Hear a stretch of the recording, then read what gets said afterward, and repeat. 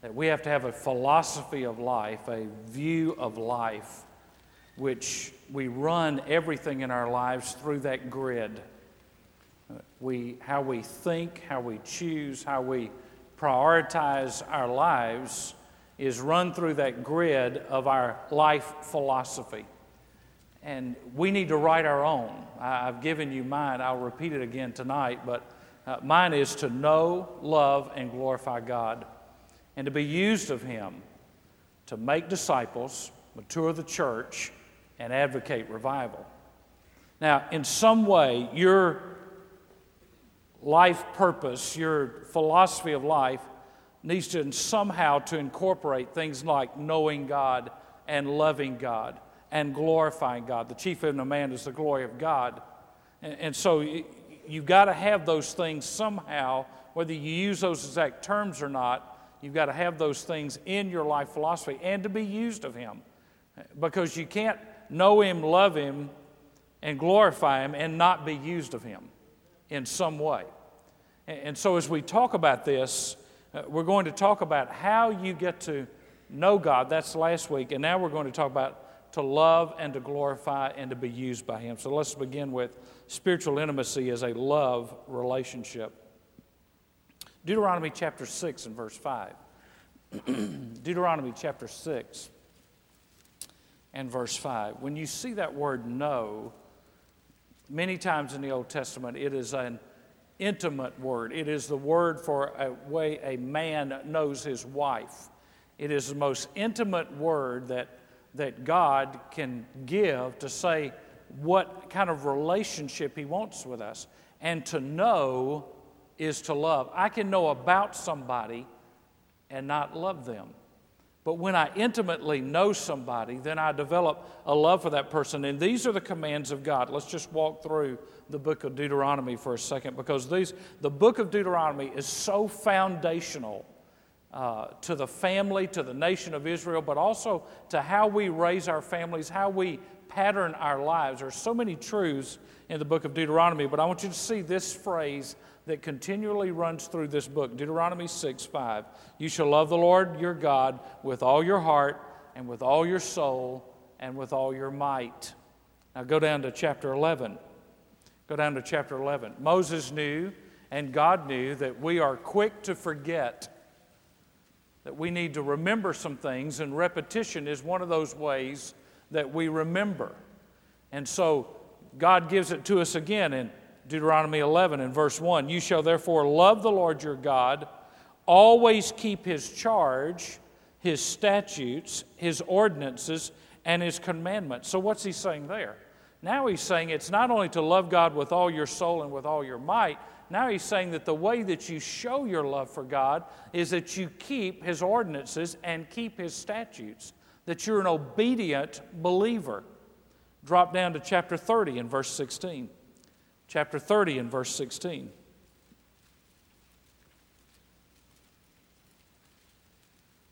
He's given them direction.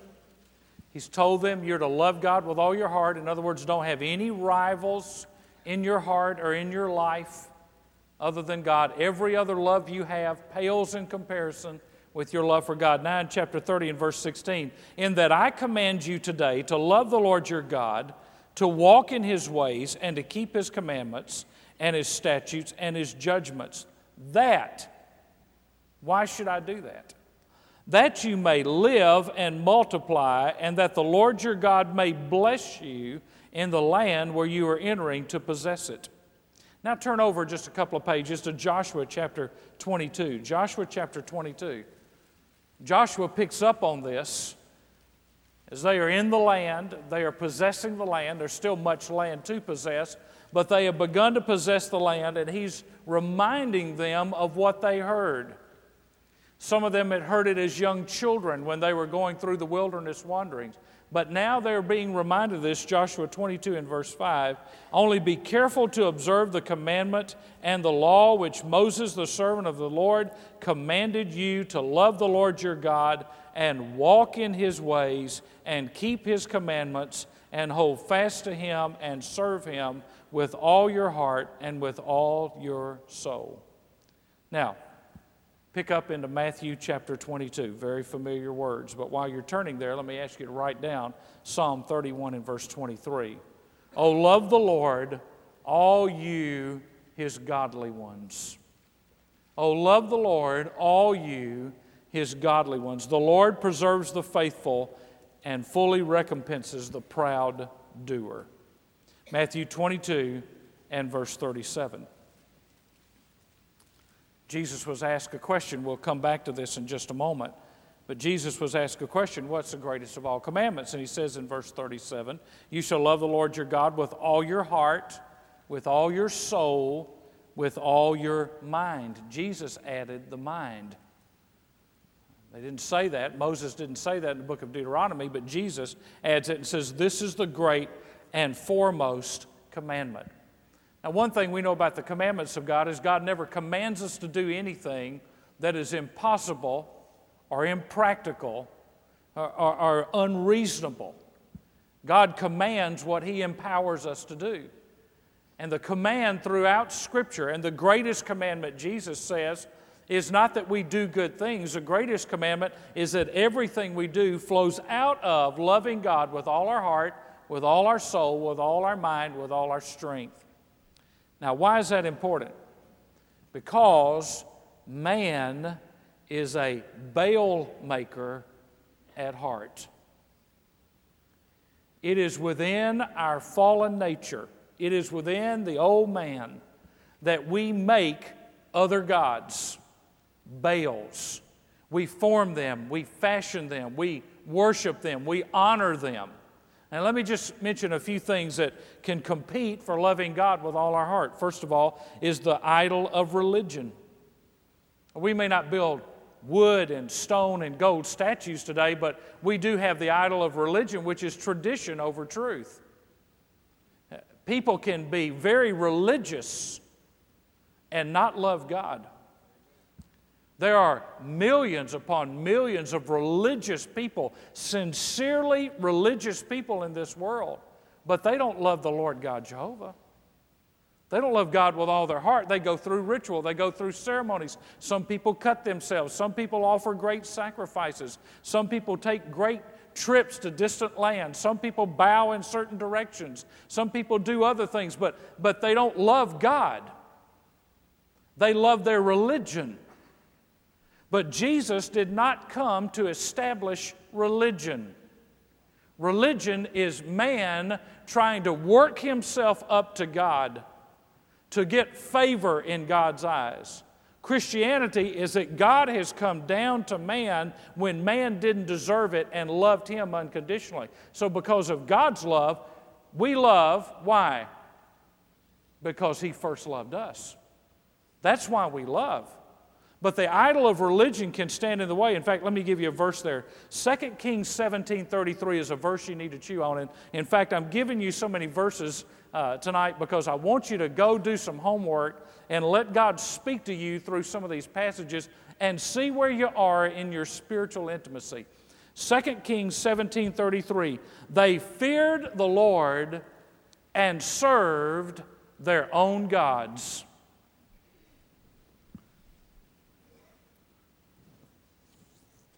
Wow.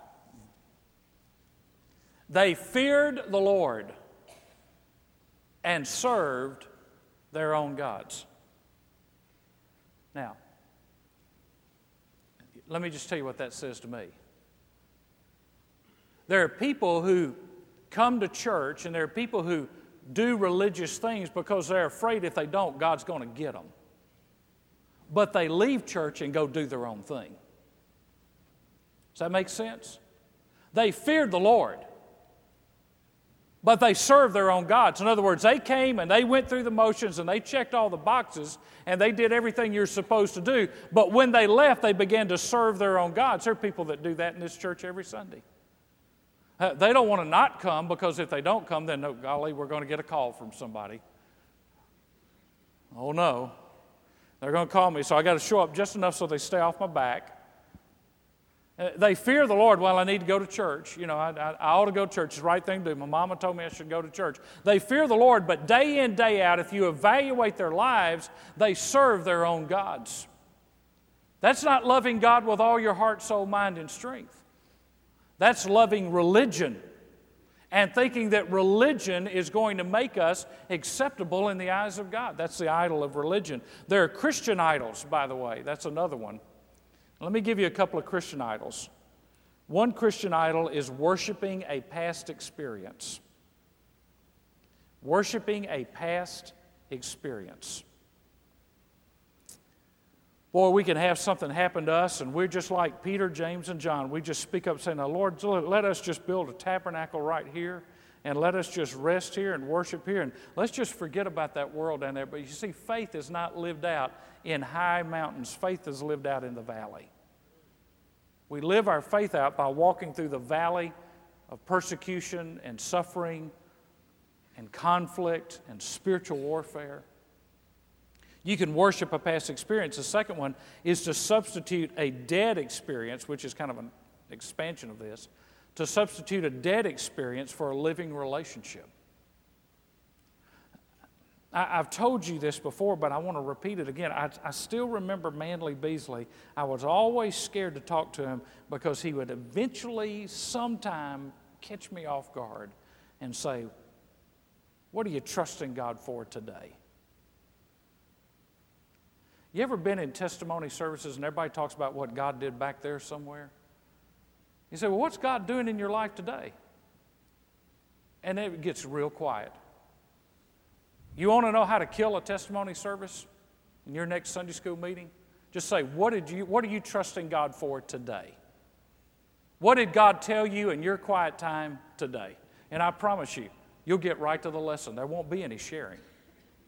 Now, everybody loves to bring up something that happened a year ago, 6 months ago, but you know, that's like stale bread, folks. What God did yesterday is not sufficient enough for what I need for Him to do today. I build on it, but I don't worship it. That would be like you're going to go and you're going to eat tonight, and you say, well, that's great, man. We got teriyaki chicken, and we got some ham, and we got some other. That was great. I don't have to eat or drink anything for the rest of the week. But you know, a lot of people treat church that way. They get their God in 1 hour or 2 hours on Sunday and then never think about Him the rest of the time. And yet we're to love God with all our heart and soul, mind, and strength. What does that mean? It means I can't go a day without thinking about Him. I can't go a day without talking to Him. I can't go a day without enjoying His presence or longing for His presence or wanting to be in His presence. That worship is not something I do. It's something that is just a part of who I am. So there are Christian idols. There's the idol of materialism. I don't even have to dwell on that one very much. The idol of materialism. Luke 12:15 says, beware and be on your guard against every form of greed. For not even when one has an abundance does his life consist of his possessions. Eve, Achan, Joshua chapter 7, and David. Eve, Achan, and David all said the same thing. I saw, I coveted, I took. With Eve, it was the forbidden fruit. With Achan, it was the things under the ban. With David, it was another man's wife. I saw, I coveted, I took.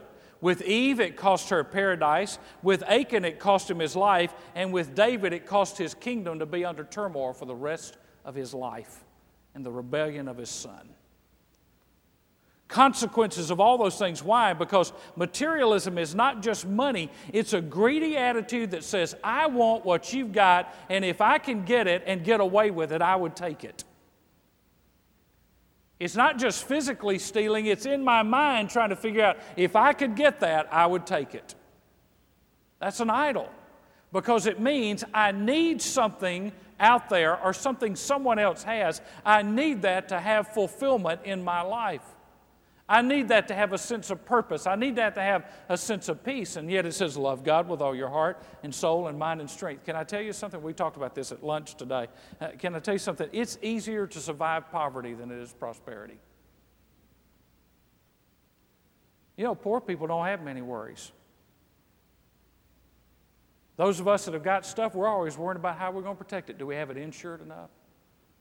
You know, we got enough locks, we got our security system on, you know, we got our fence built, we got the collar on the dog, you know, we got everything covered. Got everything covered. Why? Because we're so worried we're going to lose our stuff. Poor people don't worry about losing anything. They're just trying to figure out if they're going to have a meal. And that's why it's hard to talk to people in America about the gospel, because they think they've got everything. And we are rich and in need of nothing. And Jesus says you're poor and you're wretched and you're blind, because we've bought the lie of materialism. There's the idol of self. What's in it for me? Jeremiah chapter 45 and verse 5. But you, are you seeking great things for yourself? Do not seek them.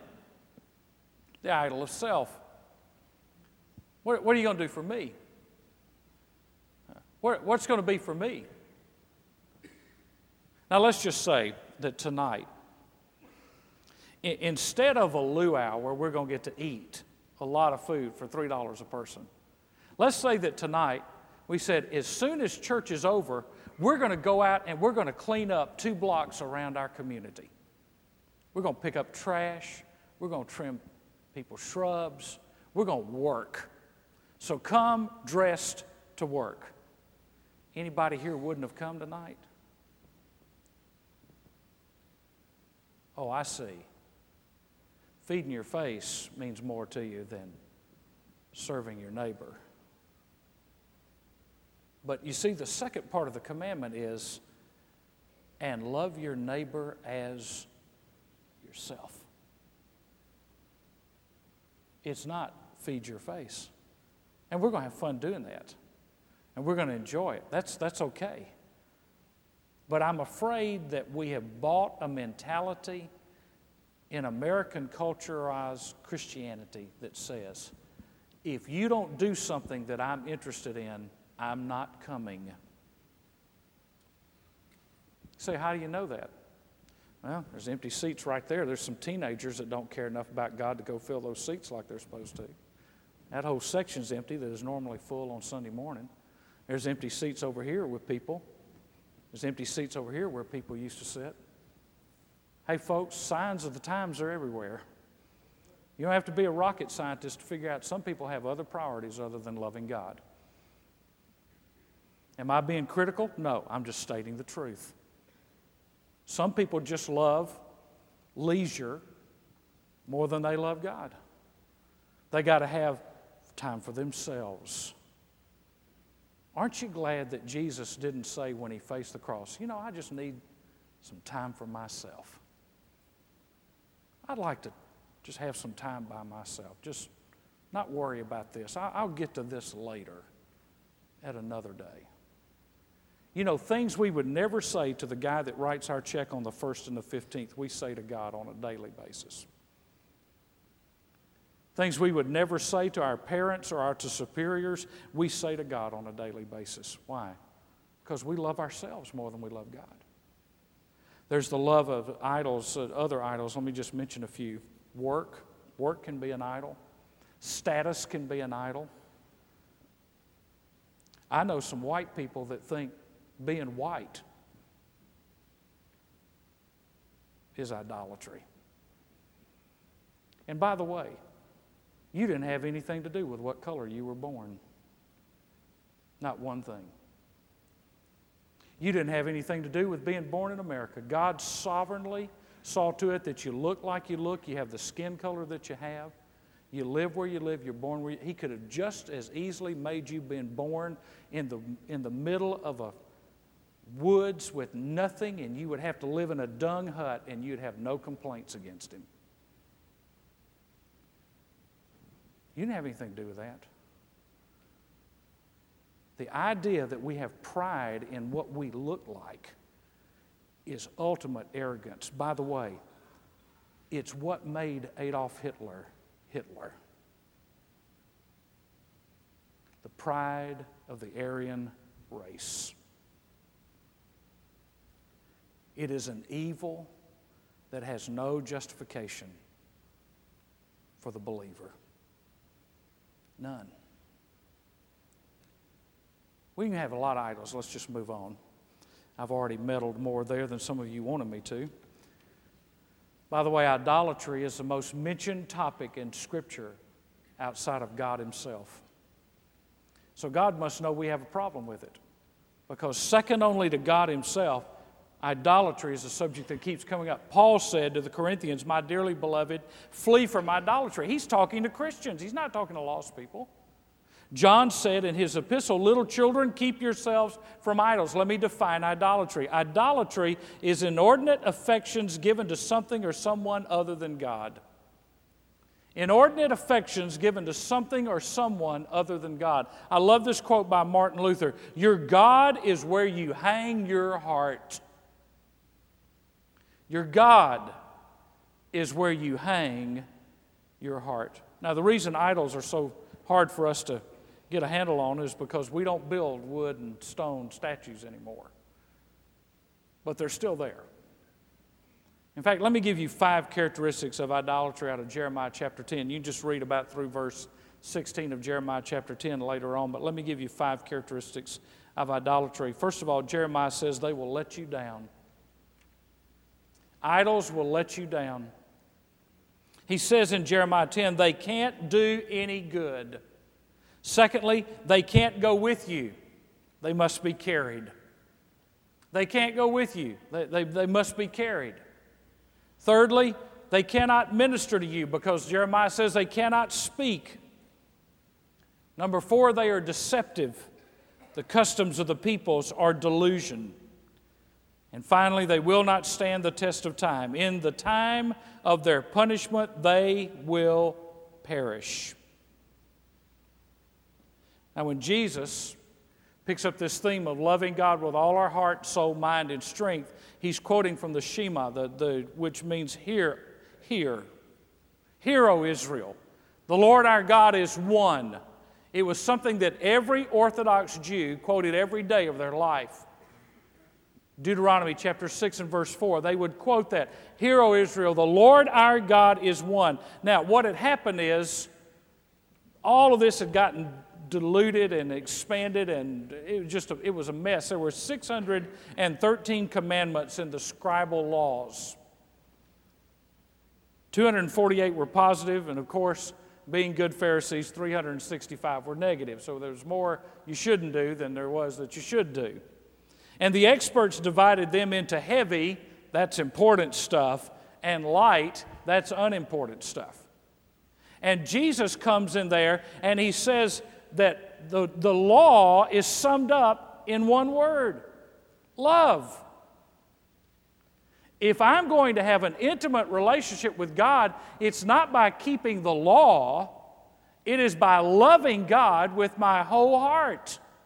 That's how I show God my love for Him. And then he adds, with your mind. Now, Romans chapter 12 and verse 2, Paul talks about renewing your mind. 2 Corinthians 10, he talks about taking every thought captive. Why? Because heart has to do with your emotions. Your heart has to do with how you feel about things. Your soul has to do with where your will is, and your mind has to do with your ethics, where you make your choice. These are the choices I make in my mind about my lifestyle, my philosophy, my approach, my worldview is all made there. Now, according to the New Testament, let me just give you references here very quickly. These are some characteristics that the mind can have, because the battle is in the mind. The mind can be reprobate, Romans 1:28. Fleshly, Colossians 2:18. Vain, Ephesians 4:17. Corrupt, 1 Timothy 6:5 and 2 Timothy 3:8. And defiled, Titus chapter 1 and verse 15. When God says we are to love Him with all of our mind, it is because the mind can be revived and renewed and empowered by the Holy Spirit. It is also because God's laws in the new covenant are put in our mind. That's what Hebrews 8 and Hebrews 10 tells us. The laws of God have been put in our mind. So if I want to know the heart of God and the Word of God and the laws of God, then I'm going to love what He loves, and that's His Word. So I don't have an idol, but I have a love relationship with God. Secondly, there's a God-glorifying aspect to spiritual intimacy. Random House in the Dictionary of the English Language says that glorify means to magnify with praise, to extol, to transform into, or treat as more splendid, more excellent than would normally be considered. First of all, it is the reason we were created. Isaiah 43:7 says, "Everyone who is called by my name and whom I have created for my glory, whom I have formed, even whom I have made." Revelation 4:11, "Worthy are you, our Lord and our God, to receive glory and honor and power. For you created all things, and because of your will they existed and were created." The reason we were created was to give glory to God. So if I want to have an intimate relationship with God, I have to ask myself at the beginning of the day, do I want to glorify God? At the end of the day, did I glorify God? At the start of the day, Lord, I want to glorify you. At the end of the day, Lord, show me what I didn't do to glorify you today. Show me where I missed the mark. Show me where I sinned. Show me where I got off track, so that tomorrow I can wake up in tune with something can get me off track in my life, and I want to get back and make sure I'm walking with you. That's why we were created. Secondly, it's a consequence of knowing and loving God. If I'm knowing God and if I'm loving God, then the consequence is I'm going to glorify Him. Now, there's several things here. First of all, if it's the consequence of knowing God, then I will live a life of praise. Psalms 50 and verse 23 says, "Whoever offers praise glorifies Him." Now, choir, that's a good verse. Whoever offers praise, Psalm 50, verse 23, whoever offers praise glorifies Him. That means that when we praise God in here, we're not just singing, we're not just trying to hit notes, we're not just saying words, but when we offer praise to God, God is glorified in that. God gets glory when we praise Him. When our services are broadcast on TV and they see us praising God, God gets glory in that. Have you ever watched TV? Some services, surely not any of ours, but have you ever watched TV and the camera swings around to somebody and they're sitting there like this in the worship service?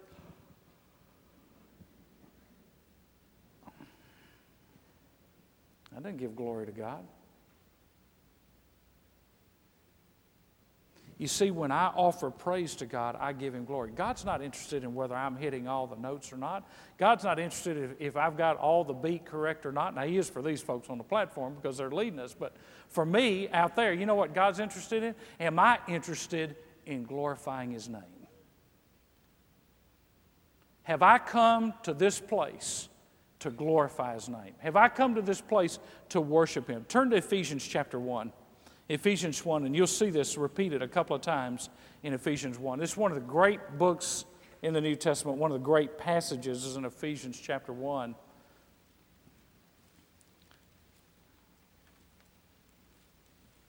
Ephesians 1 and verse 3. You don't know where Ephesians is? It's General Electric Power Company. Galatians, Ephesians, Philippians, Colossians. Worked for me when I was 10 years old. It still works. So, Ephesians chapter 1 and verse 3. "Blessed be the God and Father of our Lord Jesus Christ, who has blessed us with every spiritual blessing in the heavenly places in Christ, just as He chose us in Him before the foundation of the world, that we would be holy and blameless before Him. In love, He predestined us to adoption as sons through Jesus Christ to Himself, according to the kind intention of His will," now underline it, "to the praise of the glory of His grace, which He freely bestowed on us in the Beloved." Verse 12, "to the end that we were the first to hope in Christ would be to the praise of His glory." That verse right there wipes out the fact that you had anything to do with your salvation. He did it to the praise of His glory. God put it in your heart that you were a sinner. God convicted you of your sin. God showed you that you needed a Savior. God initiates salvation so that you will understand that your salvation and your adoption and your election is to the praise of His glory. Nobody's going to strut into heaven about their decision. We will humbly walk through the gates of heaven and say, Lord, thank you that when I was not worthy, you looked down and you saw me and you saved me and you set me apart and you sent someone to tell me the gospel and I responded and I'm saved not because of anything I did, not because of any works I've done, not because of how many times I've been baptized, not because of how many churches I've joined or good deeds I've done. I'm saved for one reason, to the praise and glory of your grace. Secondly, I will consciously choose to glorify Him. 1 Corinthians 10:31, whatever you do, whether you eat or drink or whatever you do, do all to the glory of God. Wow. Whatever? You mean like everything? That means if I play sports to the glory of God. If I play an instrument, I play it to the glory of God. If I sing to the glory of God. If I'm a doctor to the glory of God. If I'm a salesman to the glory of God. If I'm washing dishes in my kitchen, I'm a dishwasher to the glory of God. If I work at a restaurant, I do it to the glory of God. If I teach school, I do it to the glory of God. Whatever I do it to the glory of God. God, thank you that I can do something and glorify you in doing it. Now, that gives you a different perspective on going to work every day. When you realize that I'm going to work to get an opportunity to glorify God, that through my life people can see Christ. Number 3, I glorify God by bearing spiritual fruit. You know this passage, Galatians 5:22. But the fruit of the Spirit is love and joy and peace, patience, kindness, goodness, faithfulness, gentleness, self-control. Against such things there is no law. And Jesus said in John 15:8, my Father is glorified by this, that you bear much fruit and so prove to be my disciples. When I bear fruit, the fruit of souls, the fruit of the Spirit, when I bear fruit, whatever that means, in the several different ways that it's used in the New Testament, when I bear fruit, in this, Jesus says, my Father is glorified. Do you realize that when I exercise self-control, which is a fruit of the Spirit, that God's glorified? You know, when I just want to rip somebody's head off, I know y'all have never wanted to do it. You're too spiritual for that. But when I just want to rip somebody's head off and I just walk away, God's glorified in that. When I love somebody that doesn't deserve to be loved, God's glorified in that. When I'm kind, when I'd rather really say something I want to say, God's glorified in that. When I do these things that Paul talks about, when I'm gentle, when I'm kind, when I'm patient, God's glorified in that. Have you ever thought about that? The fact that when you exercise self-control that God gets glory, because the natural reaction of man is, man, I'm going to hit it. I'm going to tear their head out. I'm going to reach down their throat and pull their lungs out and beat them over the head with it. But you have self-control, and God gets glory. Fourthly, I glorify God when I walk by faith. Romans 4:20. Yet with respect to the promises of God, he did not waver in unbelief, but grew strong in faith, giving glory to God.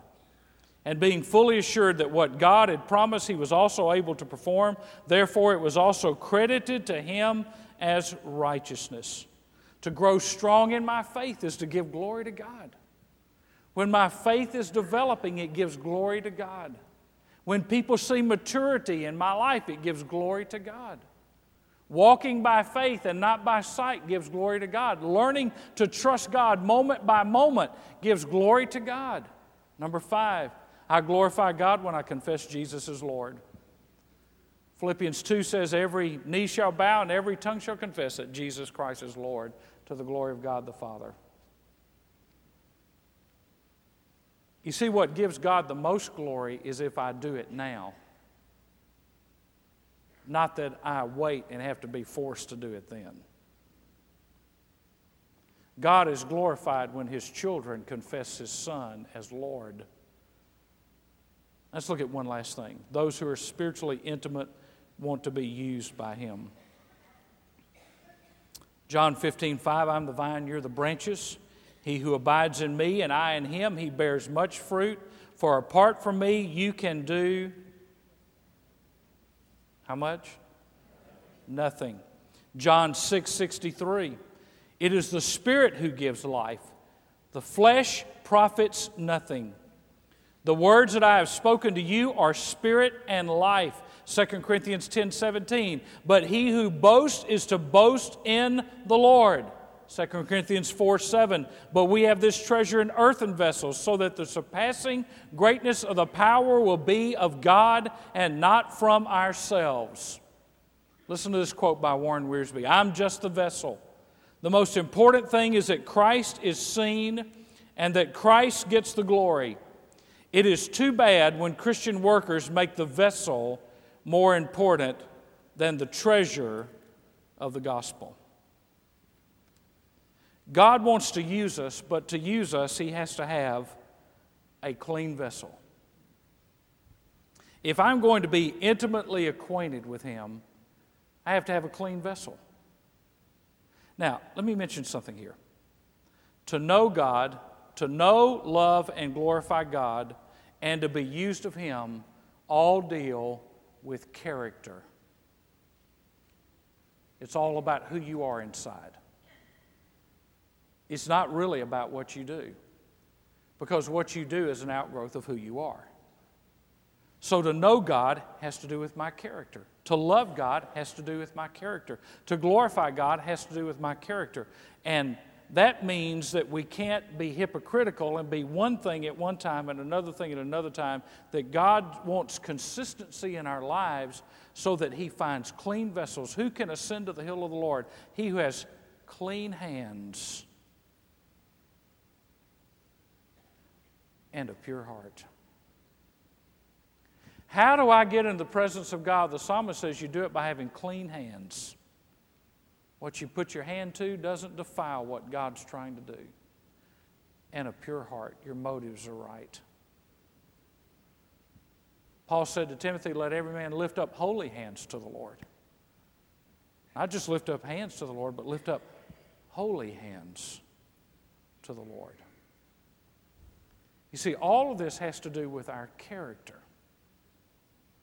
And if I'm going to be intimately acquainted with God, if there's going to be spiritual intimacy in my life, then guess what? I need the character of God in my life.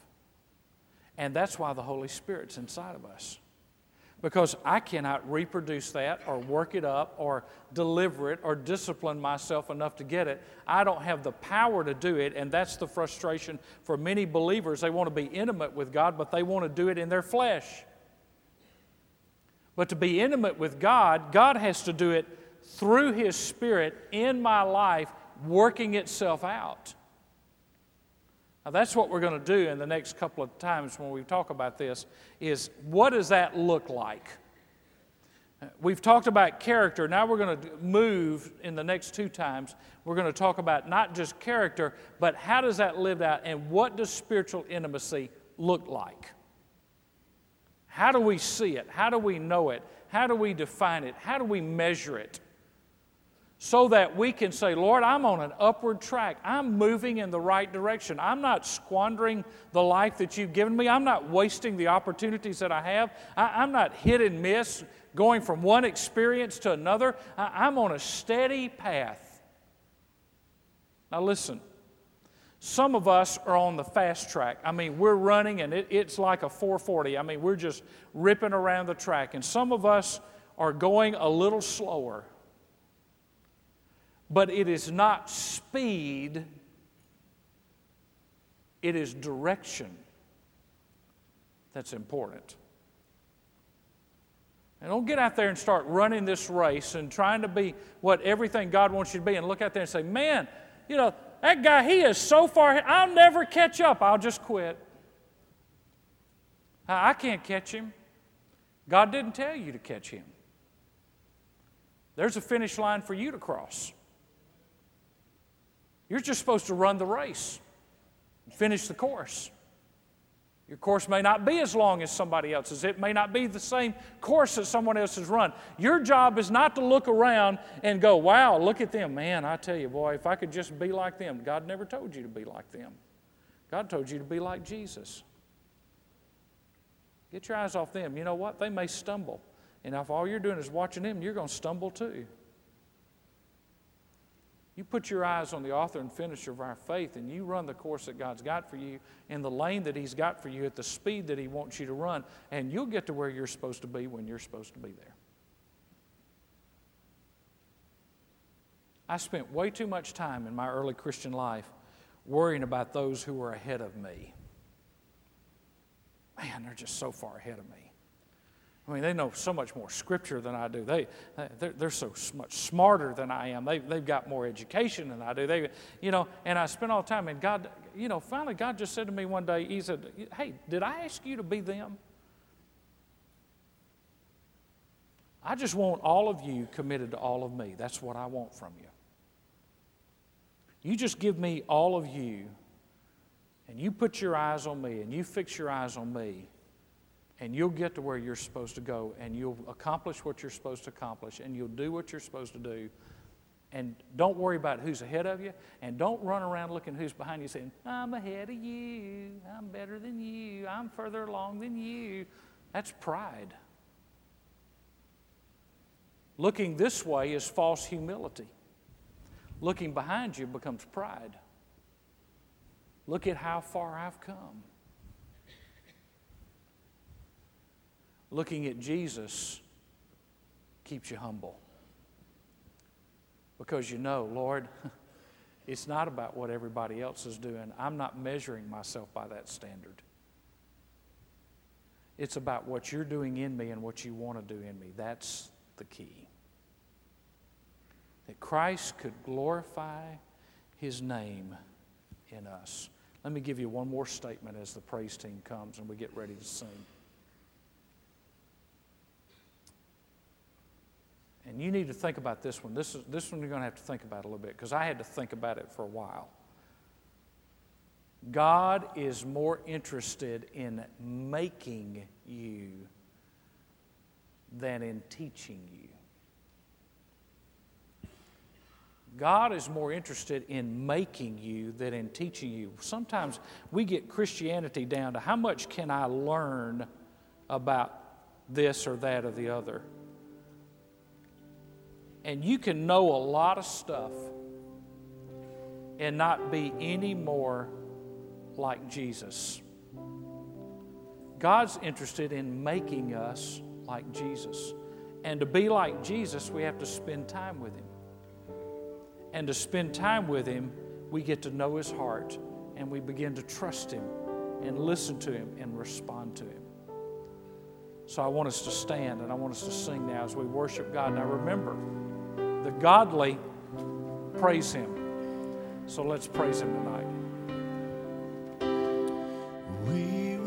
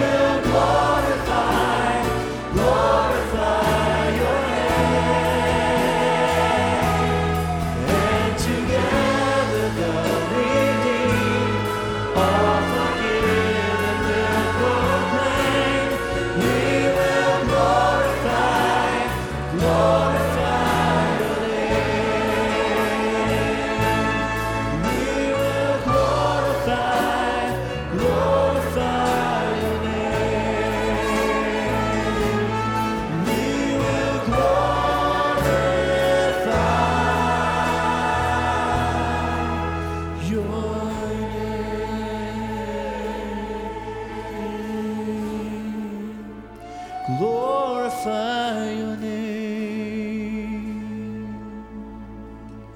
Lord Jesus, there is none like you. We're here to worship, to glorify, and say there is none like you.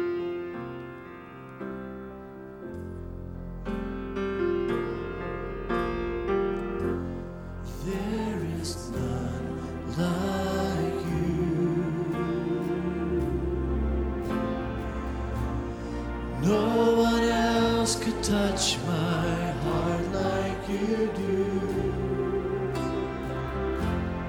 I could search for all eternity long and find there is none like you. Let's sing that again. There is none like you. There is none like you. No one else could touch my heart like you do. I could search for all eternity long and find there is none like you. There is none like you. No one else could touch my heart like you do. And I could search for all eternity long and find there is none like you. I could search.